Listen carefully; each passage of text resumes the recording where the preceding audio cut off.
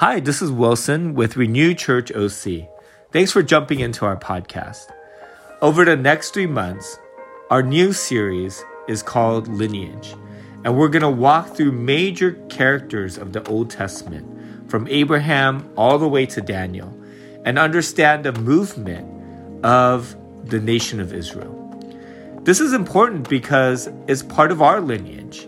Our lineage isn't just made up of our ethnic or national identity, but as Christians, it's primarily this Old Testament story. Abraham is the father of our faith. And in Ephesians, we learn that God is making one people, Jewish and Gentiles, into the story of lineage, of how God has called a people to himself. So I hope that as you read the Old Testament, it wouldn't just be stories of dead old Jewish guys, but you would look at it as your own ancestry, as part of your story and the story that we're continuing. Hope you enjoy our new series. All right, we're back, and we are continuing our study on lineage. We're looking at the characters in the Old Testament, and we come to one more cautionary tale. And that's the reason why in our watch groups I wanted us to just encourage and inspire one another, is because this message is not encouraging. As a matter of fact, it's not meant to be. It's a very intense message because we'll be talking about the character Saul in the Bible. So take your Bibles, if you would, and turn to 1 Samuel chapter 31. Let's look at the life of Saul. And I really believe, even though it's not necessarily an inspirational, encouraging message, it'll be very important to our lives. 1 Kings chapter 31, and we'll begin reading in verse 1. So if we could put the slide up, it says this. Now the Philistines fought against Israel, and the Israelites fled before them, and many fell dead on Mount Gilboa. The Philistines were in hot pursuit of Saul and his sons, and they killed his sons, Jonathan, Abinadab, and Malchishua. The fighting grew fierce around Saul, and when the archers overtook him, they wounded him critically. And Saul said to his armor-bearer, "Draw your sword and run me through, or these uncircumcised fellows will come and run me through and abuse me." But his armor-bearer was terrified and would not do it. And so Saul took his own sword and he fell on it. Verse 5, when the armor-bearer saw that Saul was dead, he too fell on his sword and died with him. In verse 6, so Saul and his 3 sons and his armor-bearer and all his men died together that same day. When the Israelites along the valley and those across the Jordan saw that the Israelite army had fled and that Saul and his sons had died, they abandoned their towns and fled. And the Philistines came and occupied them. The next day, when the Philistines came to strip the dead, they found Saul and his 3 sons fallen on Mount Gilboa. They cut off his head and stripped off his armor, and they sent messengers throughout the land of the Philistines to proclaim the news in the temple of their idols and among their people. Verse 10, they put his armor in the temple of the Ashtoreths and fastened his body to the wall of Bethshan. You know, some time ago, before COVID, I attended a funeral. And I'm sure many of you have attended funerals before. You've gone to the grave sites. And there's something sobering about walking through a gravesite as you look at the gravestones of people. You know, as I was doing this, I started thinking about my own mortality. You can't help but do that. And I was reminded that life is short. And I thought, you know, my day will come. Just as these dear men and women are in the grave, someday I will be as well. And I read some of the gravestones. And of course, they were all genders, all ages, all different races. You know, I read one that said John Robert, February 22, 1931 is when he was born, to August the 26th, 2004. And his headstone said this, a loving dad, tender-hearted and kind, what a beautiful memory that you left behind. And in quotation marks, it said, our favorite storyteller. I was perusing another one. It said Betty Joyce, born August the 2nd, 1934, died June 5th, 2001. And that capstone read, you will always be our Betty Boop. Your laughter was so infectious. And there was engraved a cartoon of Betty Boop. I saw another one, Kevin Ramirez, May 5th, 1990 through February the 3rd, 2012. And it read, "A beautiful life that soon came to an end, but he died as he lived, everyone's friend." I saw another one, Demetrio Bahey, February 6, 1919 to December the 17th, 1999. And it said, "A loving dad, granddad, and great-granddad." And here's what was written. "It's not what one wants, but what God grants." Isn't that so true? What I find interesting as I peruse these gravestones is the legacy that these people left behind. And you see it in what their families chose to inscribe on their tombstones. You see, epitaphs can tell us a lot about a person. You know, when it's all said and done, when life is over, it's all about the choices that we make. As you read those epitaphs, you realize that life is really about choices. So my question this morning is, as you live out this vapor that we call life, as you choose your actions and your reactions in life, what will your epitaph say? What will it say that your life was all about? Now, I realize that your physical tombstone could say nothing, or your family could just write something nice and put something nice on there. But as I began to ponder, as I walked through the cemetery, I thought, how will God write the epitaph of my life? Because when it's all said and done, it's what God thinks that really matters the most. What will God say that my life was all about? Did you know that God writes epitaphs? When we read from 2 Kings to 2 Chronicles, we see that the Bible writes an epitaph about every king that Israel had. You see, God writes epitaphs. In the New Testament, when we look at Scripture, we see that as Christians, we will stand before the judgment seat of Christ, and all of our lives will be evaluated on what we chose to build with in our lives. If we could put the slide up, 1 Corinthians chapter 3, we see in verse 11, "Each one should build with care, for no one can lay any foundation other than the one already laid, which is Jesus Christ. If anyone builds on this foundation using gold, silver, costly stones, wood, hay, or straw, their work will be shown for what it is, because the day will bring it to light. It will be revealed with fire, and that fire will test the quality of each person's work. If what has been built survives, the builder will receive a reward.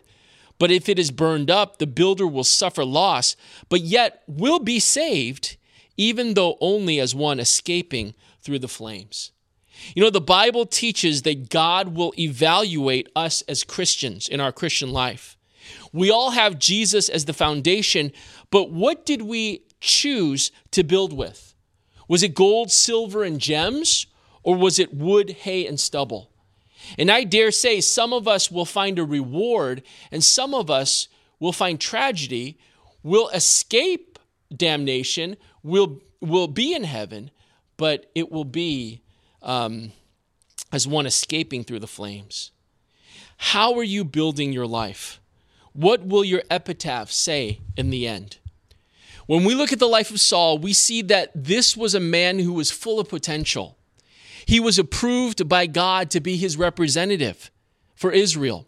He was anointed by the prophet Samuel to be the first king of Israel. He was head and shoulders above all the people of Israel. He was a natural-born leader and warrior, yet his life ends in misery and tragedy. Saul, who was so full of potential, ends up committing suicide, the Bible tells us. In our text in verse 4 through 10, it tells us that the Philistines triumph over him. His sons are killed. His soldiers are routed and destroyed. And his head is cut off and paraded through the 5 city-states of Philistia. His body is nailed to the walls of Bashan. This is tragic, tragic, tragic. But the most tragic truth of all was that this need never to have happened. This was not how it was supposed to end for Saul. Saul was supposed to have victory in his life.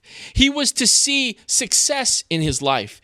He could have been great as a king. The Bible says that his throne could have been established. But what brought about this tragedy? In 1 Samuel 26 and 21, can we put the slide up? We see Saul's epitaph summarizing his life. This is how God evaluated his life. This was his legacy. This was why he failed so tragically. In 1 Samuel 26, in verse 21, and we look at the last 12 words, here Saul understands or realizes that he's messed it up. And he says these 12 words, "Surely I have acted like a fool and have been terribly wrong." These 12 words brought about this ultimate tragedy. These 12 words are Saul's epitaph. Saul was a fool. And in playing the fool, he lived terribly wrong.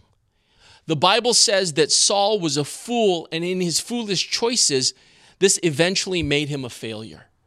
You know, foolishness characterized the life of Saul, and that's what I want to talk about this morning. I want us to examine our own lives. Are we foolish? Are we living foolish lives? Are we living terribly wrong? When you live like a fool, you fail in life.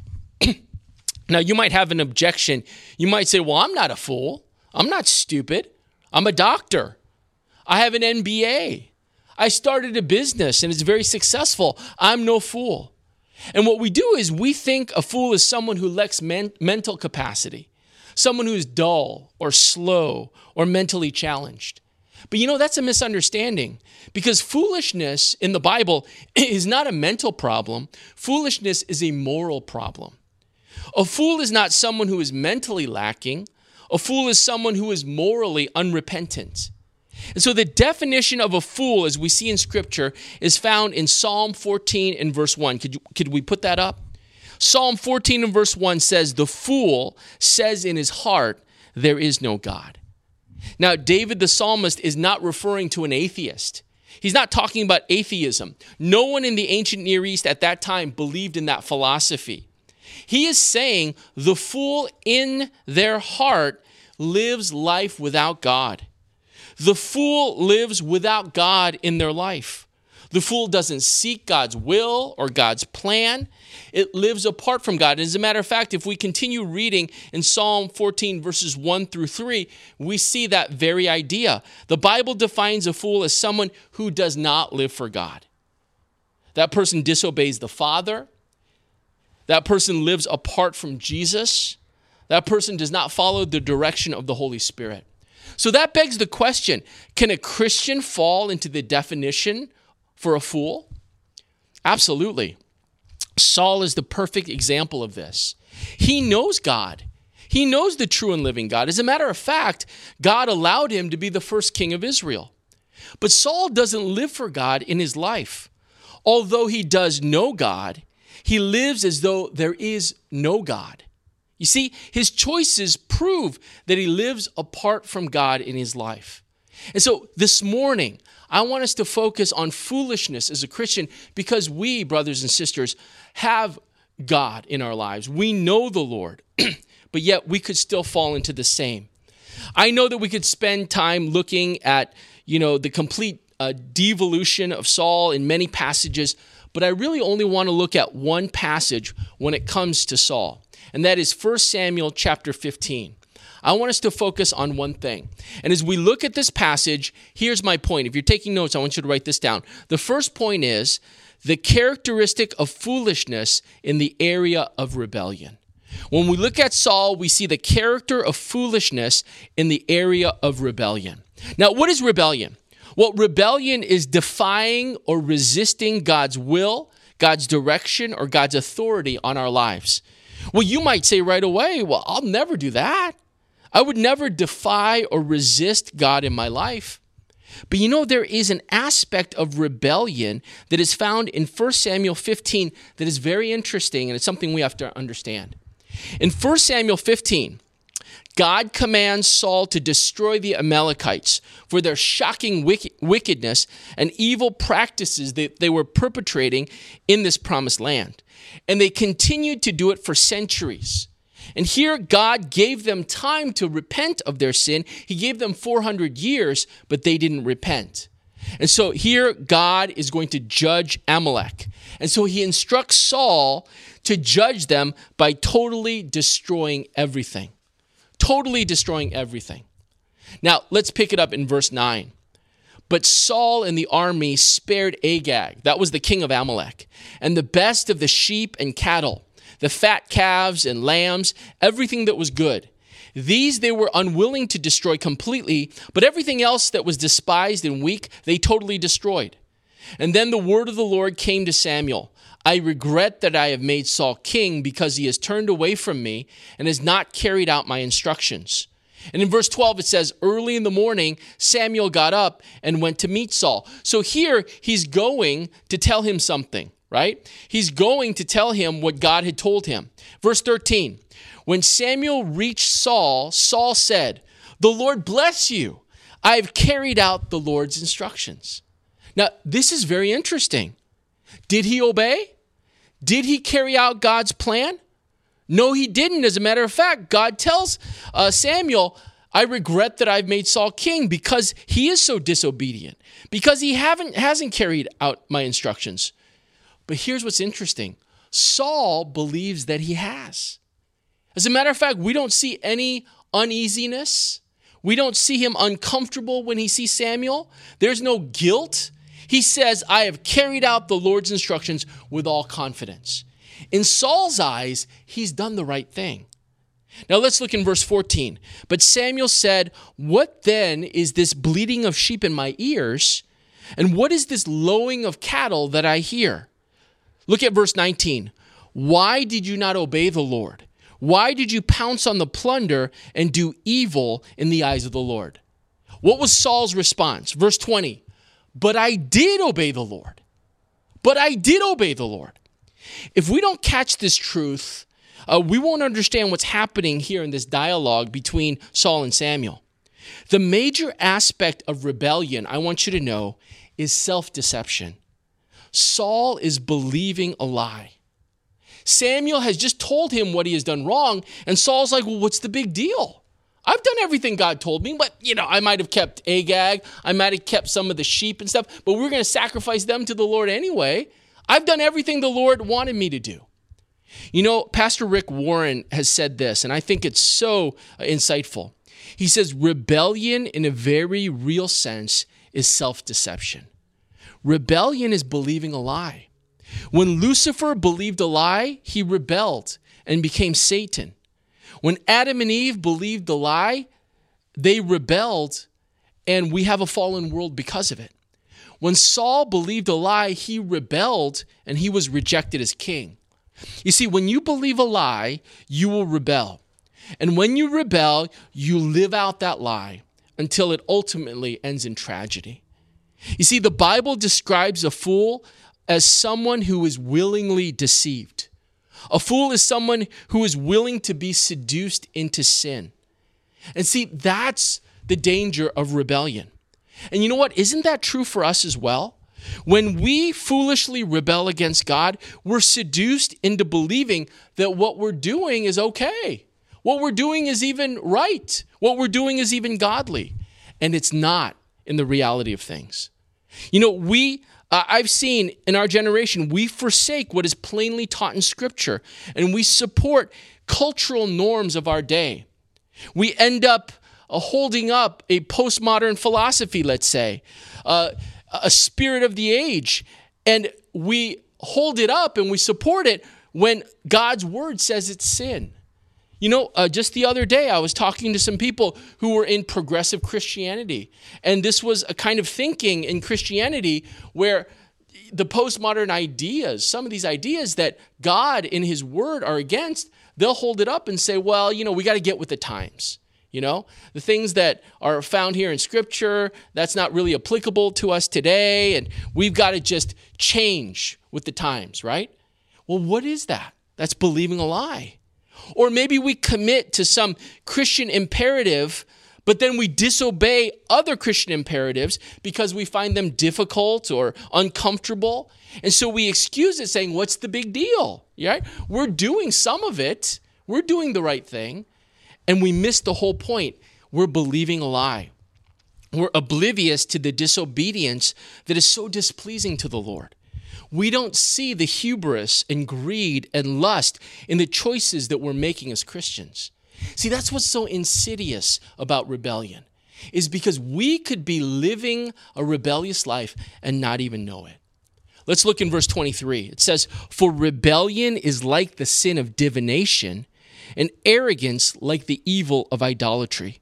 Because you have rejected the word of the Lord, he has rejected you as king." Now, why does Samuel equate rebellion with divination or idolatry? And that's what divination is: witchcraft.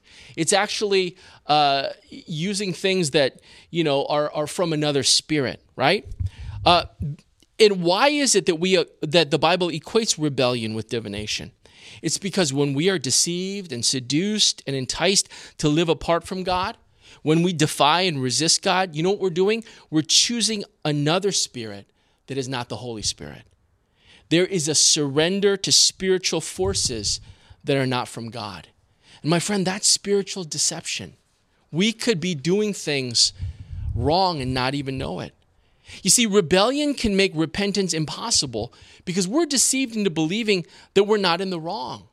And that is the key to spiritual deception. That brings us to our second point in studying foolishness as a Christian. We looked at, number one, the characteristic of foolishness in the area of rebellion. Now, number two, we want to look at the cure to foolishness in the act of repentance. The cure to foolishness in the act of repentance. You see, the way to break self-deception and to get back on track is the act of repentance. Now, when we look at the New Testament word for repentance, we see the word metanoia, okay? And what that means is it means an about face.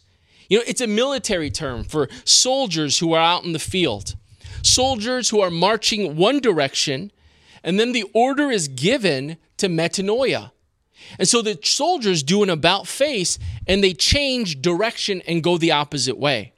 Soldiers were marching in one direction, metanoia, they do an about face and they march in the opposite direction. That is the picture of repentance. True repentance has to do with changing direction. Repentance is a total change in attitude and action.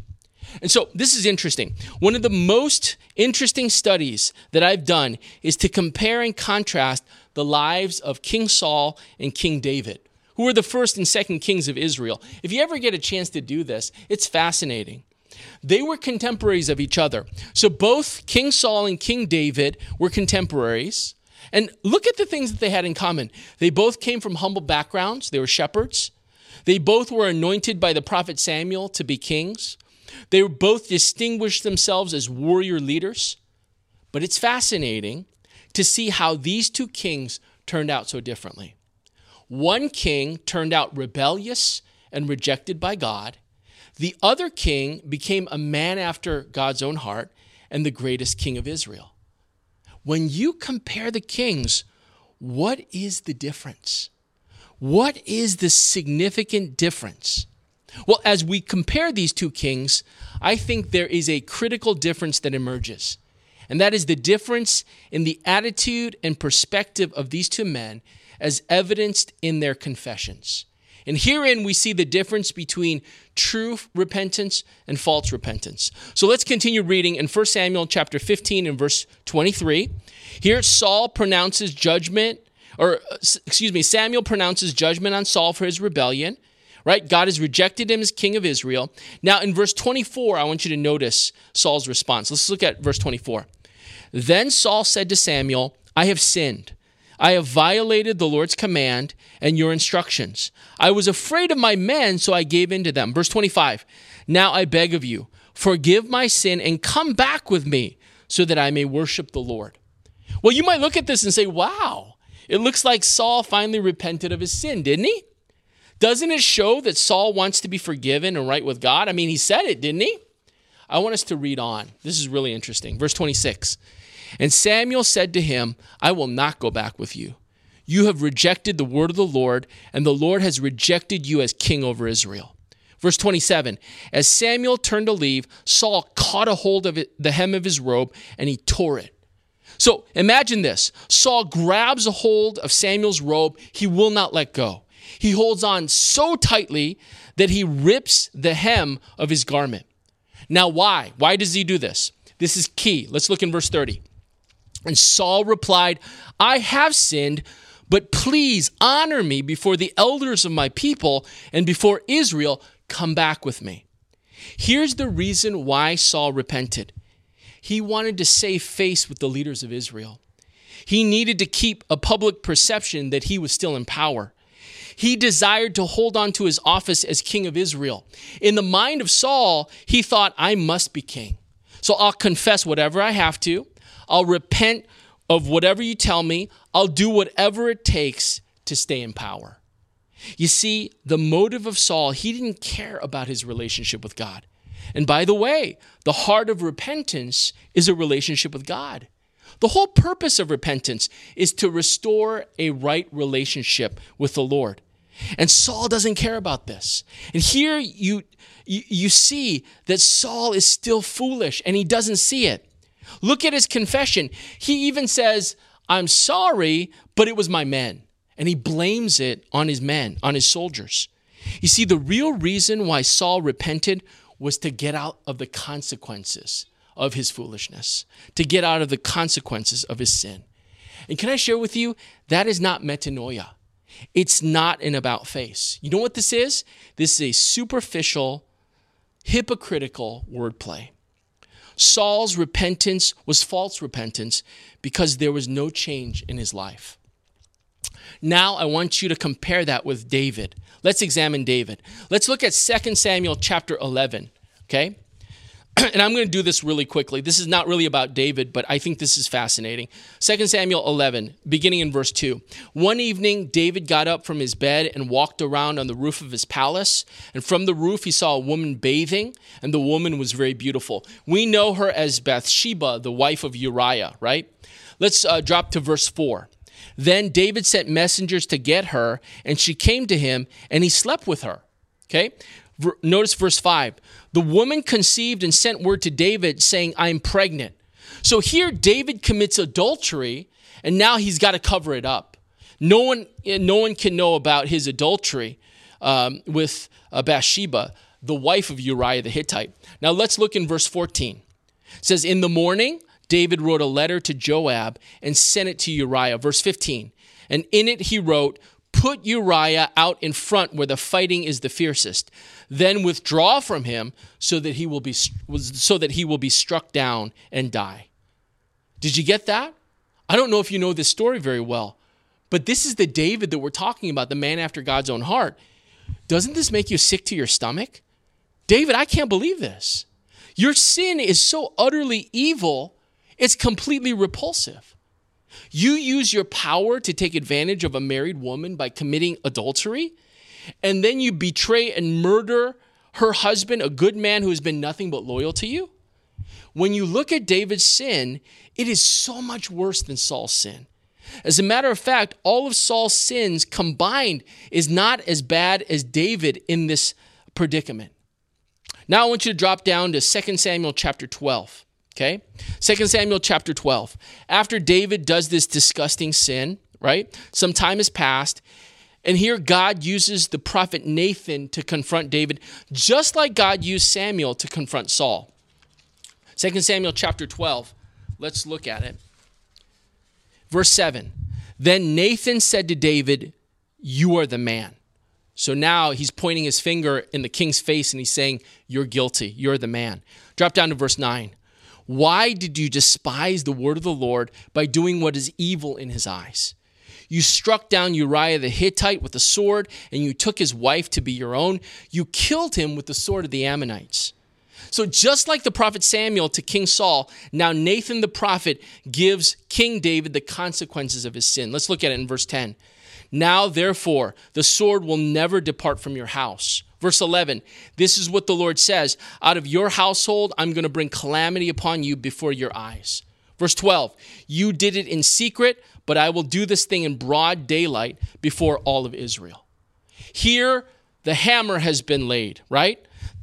Here, judgment has been given. And I want you to notice David's response. Verse 13, Then David said to Nathan, I have sinned against the Lord. I want you to notice David confesses the same words as Saul. I have sinned. But here he uses 3 additional words that I believe make all the difference. These 3 words show the difference between true repentance and false repentance.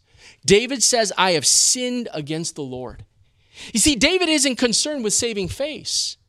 David could care less about his position of power.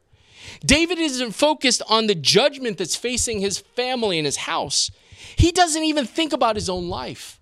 All David cares about is getting right with his God. And you see, that's the heart of repentance, isn't it? It's a relationship with the Lord. The purpose of repentance is to restore your relationship with God. We don't have time to do this, but if I could just show you Psalm chapter 51, maybe this week you can read it as an addendum to this sermon, but in Psalm chapter 51, we see the repentance of David. And it's so beautiful because it's the repentance that was given right after Nathan said that you're guilty and all these judgments will come upon you. In Psalm chapter 51, you see his heartfelt sorrow over sin.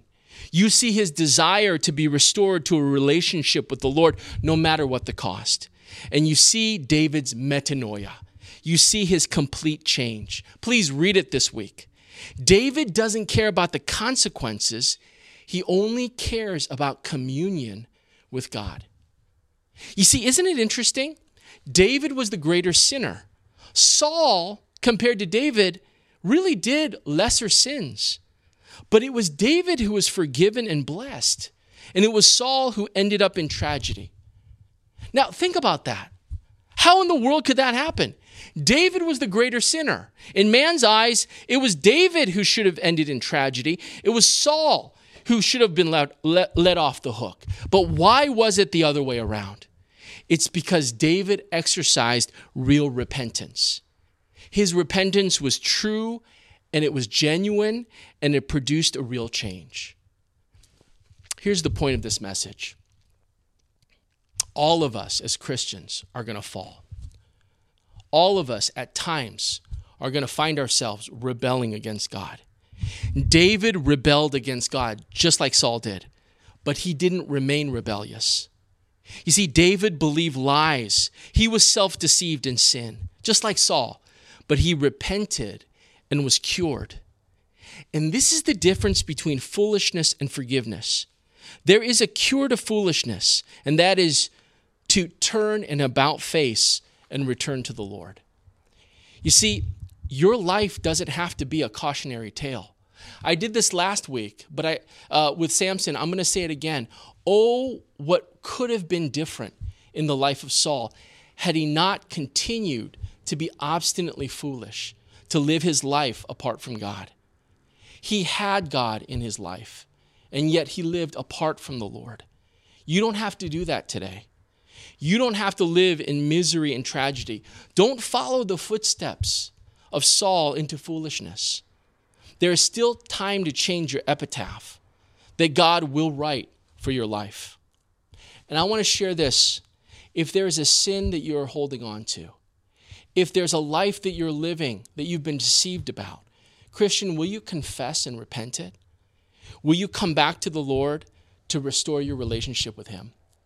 You know, it's only a repentance away. The Bible tells us that God is faithful and just to forgive us of our sins, to cleanse us from all unrighteousness. Amen? Let's pray.